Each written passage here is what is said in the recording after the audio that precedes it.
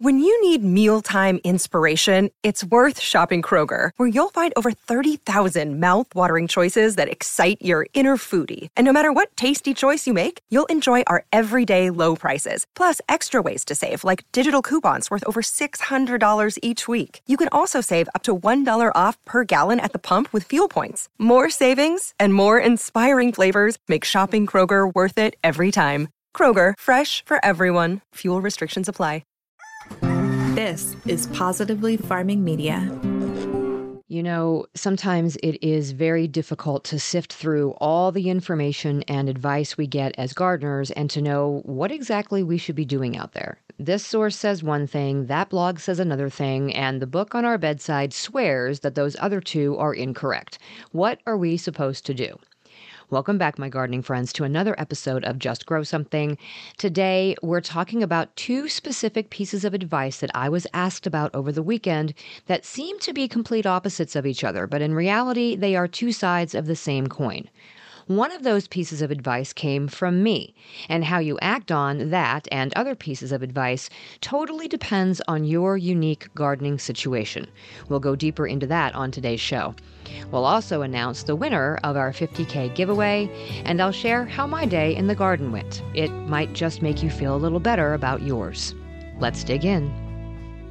Hey, I'm Karen, and I started gardening 18 years ago in a small corner of my suburban backyard. When we moved to a 5-acre homestead, I expanded that garden to half an acre, and I found such joy and purpose in feeding my family and friends. This newfound love for digging in the dirt and providing for others prompted my husband and I to grow our small homestead into a 40-acre market farm. When I went back to school to get my degree in horticulture, I discovered there is so much power in food, and I want to share everything I've learned with as many people as possible. On this podcast, we explore crop information, soil health, pests and diseases, plant nutrition, our own nutrition, and so much more in the world of food and gardening. So, grab your garden journal and a cup of coffee and get ready to just grow something. I had a last-minute entry into the 50K giveaway via Apple Podcast review from Quirt 1989. Very good, great information, no fluff, 3 out of 5 stars. But then they gave a 5 out of 5 rating. So thanks for the concise yet slightly confusing feedback, and you did earn yourself an entry into the giveaway. I really appreciate everyone leaving reviews, sharing to social media, and reaching out to let me know what you think of the show. Each one of you got an entry, and some of you had multiple entries. I put them all on a virtual spinning wheel and gave it a whirl, and the result is in. The winner of the 50K giveaway to celebrate 50,000 downloads of this show is Crazy Plant Lady 81 from their Apple Podcast review. Congratulations. Your mission, should you choose to accept, is to reach out to me via email to grow@justgrowsomethingpodcast.com or through the contact page on my website and provide me with your name and mailing address so I can get your goodies to you. Thank you so much to everyone who entered, and thank you for your support for this show and everything that I'm doing here. I know there are plenty of podcasts on gardening out there to listen to, and I am so glad that you're getting enough value to keep coming back here week after week. Congratulations again to our winner, and now let's work toward another 50,000 downloads by giving you some more gardening information this week. We just got back from a quick getaway camping this weekend, which was strategically timed because we are moving into the time of year when we will be in the gardens from sunup to sundown, unless we are making deliveries or at a farmer's market. So before the feeling of burnout starts to creep in, I thought we'd get away to the lake for a hot minute Saturday evening through Monday. Came home Tuesday and immediately jumped into the gardens, specifically trellising and pruning up the tomatoes. It seems like they doubled in size in the few days we were gone, but then again, the weeds tripled in size, so that's about par. I was in the process of tying up tomatoes and pruning the vegetation off of the bottom 4 or 6 inches of the plants when I leaned in to pull some weeds, and I stabbed myself in the eye with a tomato plant. Like full on jabbed the top of that sucker right into my eyeball. So I proceeded to stay out there anyway for about another 2 hours until my back couldn't take anymore and I came in, but my eye is watering and it is still burning. So I changed up the topic that I had planned for today's episode to something a little bit shorter so I can go give my eye some relief. The crop-specific episode I had planned for this week will be moved to next week instead, and I hope nobody else injured themselves with vegetation in the garden today. So the question that I got over the weekend came from Chris M. on Facebook, and she said, I have a garden question. Over the past few episodes, I've heard a lot about the importance of cleaning debris out of the garden at the end of the year.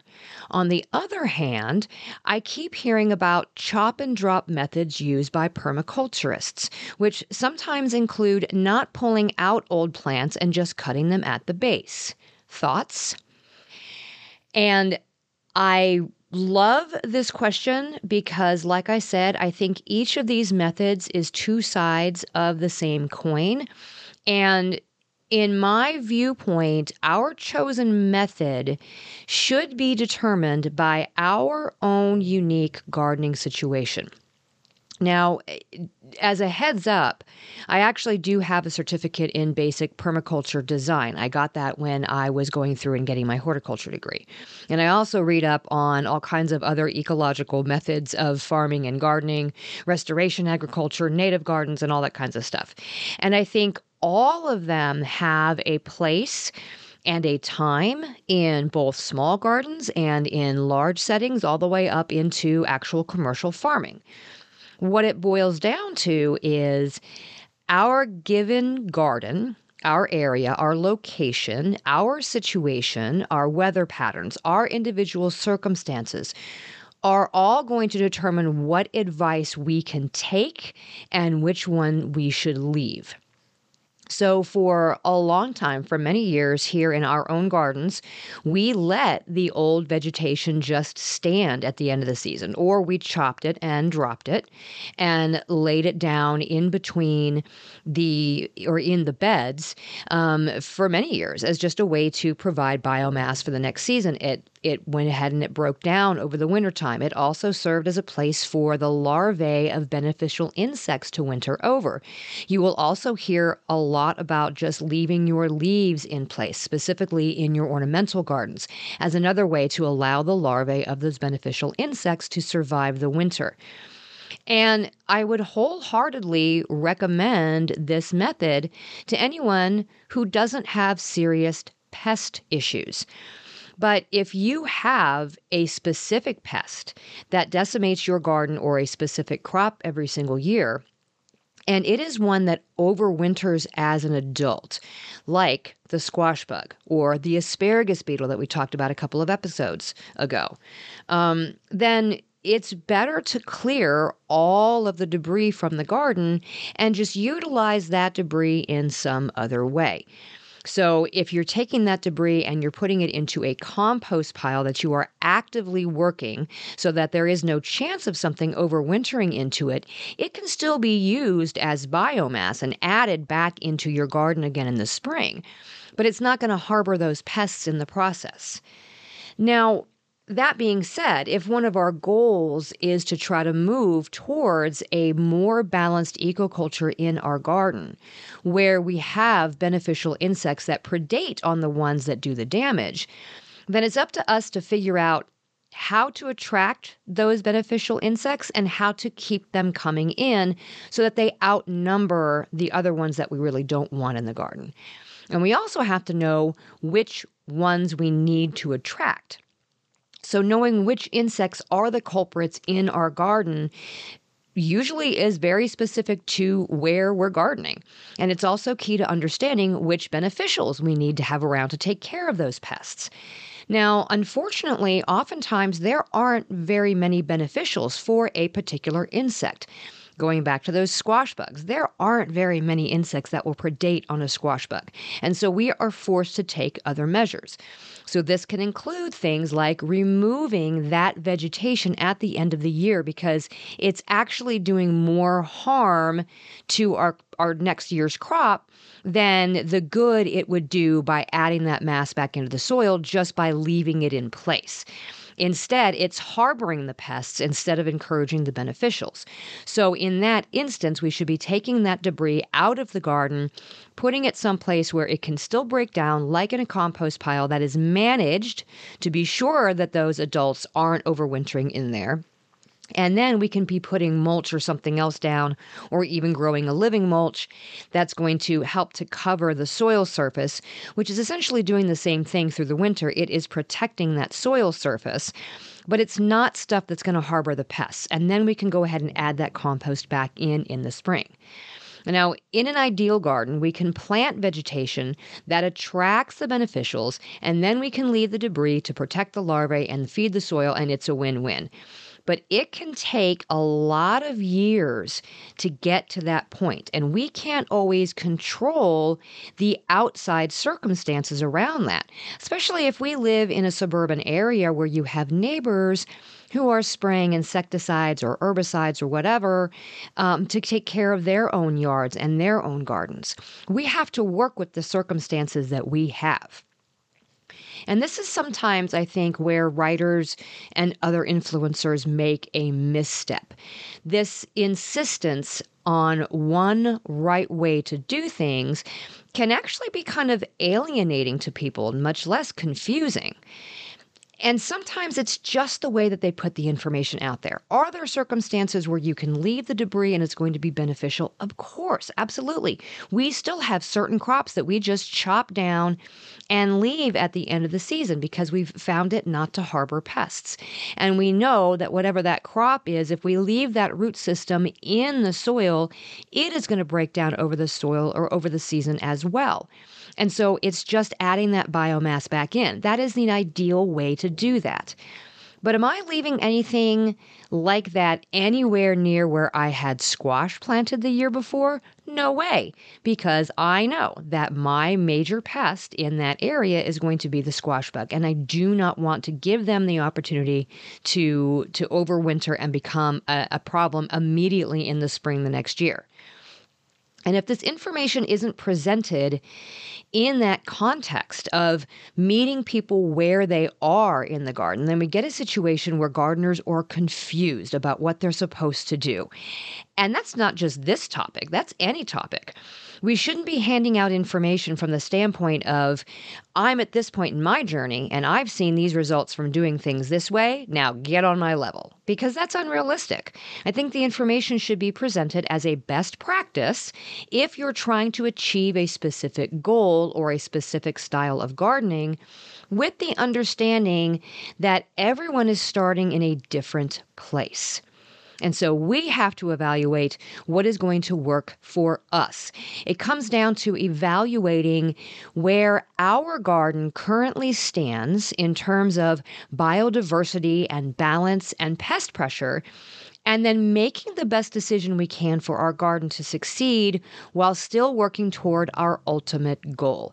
It may mean baby steps over several years, and there could be setbacks along the way. If you've been gardening in a mini monoculture for 10 years, you're not going to suddenly be able to switch to full regenerative mode and leave everything to decompose in place because the weeds and the bugs are going to eat you alive. It's going to take small steps to get to that larger goal. And the same thing goes not just for pest pressure, but for disease pressure too. I failed to mention that in my response to Chris, which is why I thought this would be such a good topic to expand on in the show today.